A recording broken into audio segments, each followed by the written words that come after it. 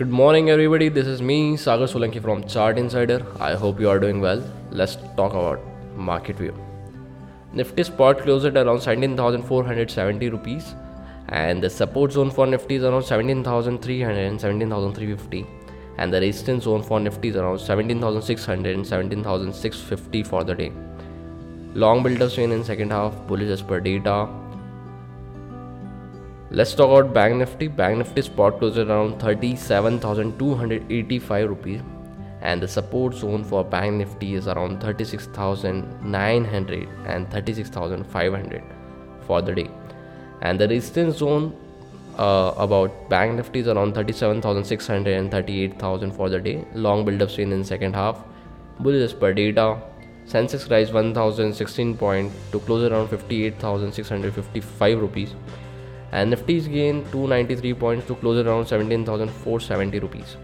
Bank Nifty gained 666 points to close around 37,285 rupees, and Midcap gained 487 points to close around 30,769 rupees.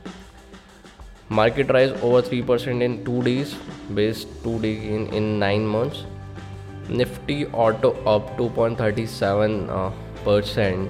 Led by Balkrishna Industry, Bharat Forge, sharp moves around 4%. Reliance Industry 2% on JV with Dubai-based deal.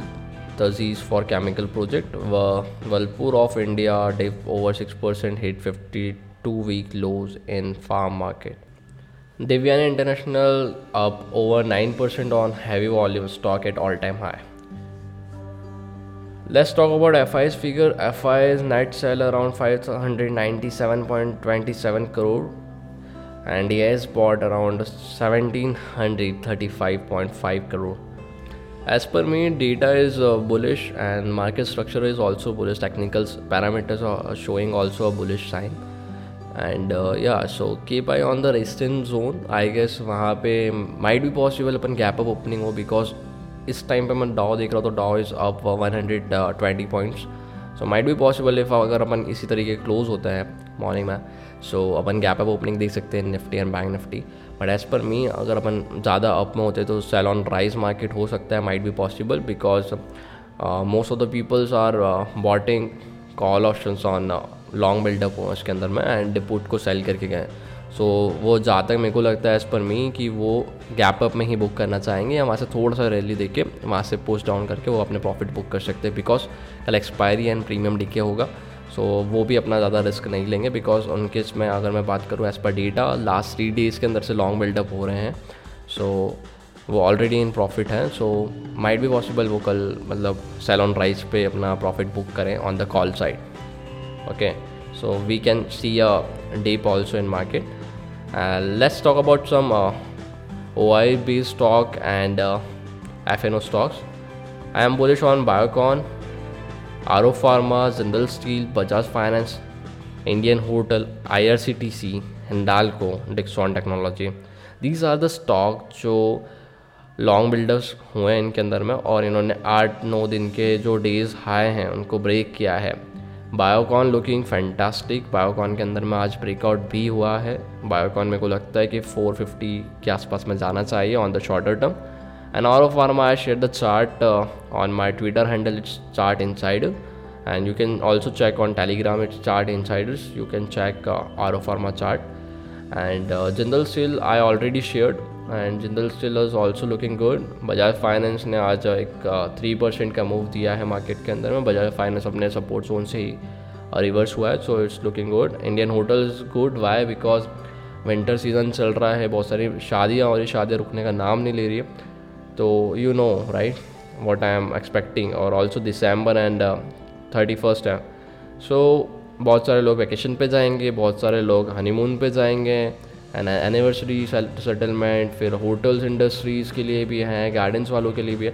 So that's why I am bullish on the Indian hotel also as per fundamental, on the technical also, and long buildup उसके अंदर में हुआ है. IRCTC looking good for the intraday and for the shorter term. 1-2 दिन के हिसाब से आप ले सकते हो.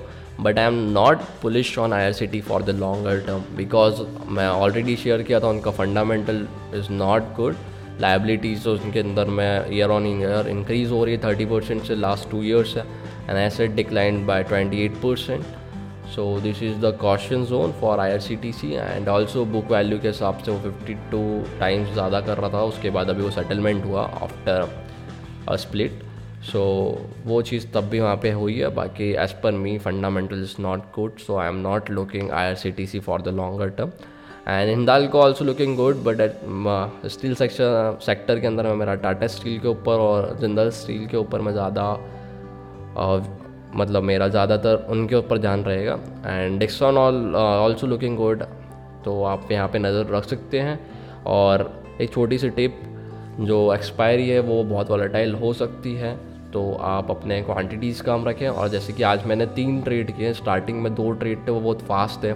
I enter with good quantities and I exit in a boom. And after that I am waiting, और मेरे क्लाइंट्स भी वेट कर रहे थे. उसके बाद मैंने सिर्फ एक कॉल किया, वो कॉल पे हमने 80-90 पॉइंट्स बुक किया around in 6 to 7 minutes and we done for the day. So उस तरीके का अगर आपको सेटअप मिलता है देन यू कैन ट्रेड. अगर आपने भी देखा होगा उसके बाद जब उसने ब्रेकआउट किया उस लेवल को, उसके बाद वो रुका ही नहीं.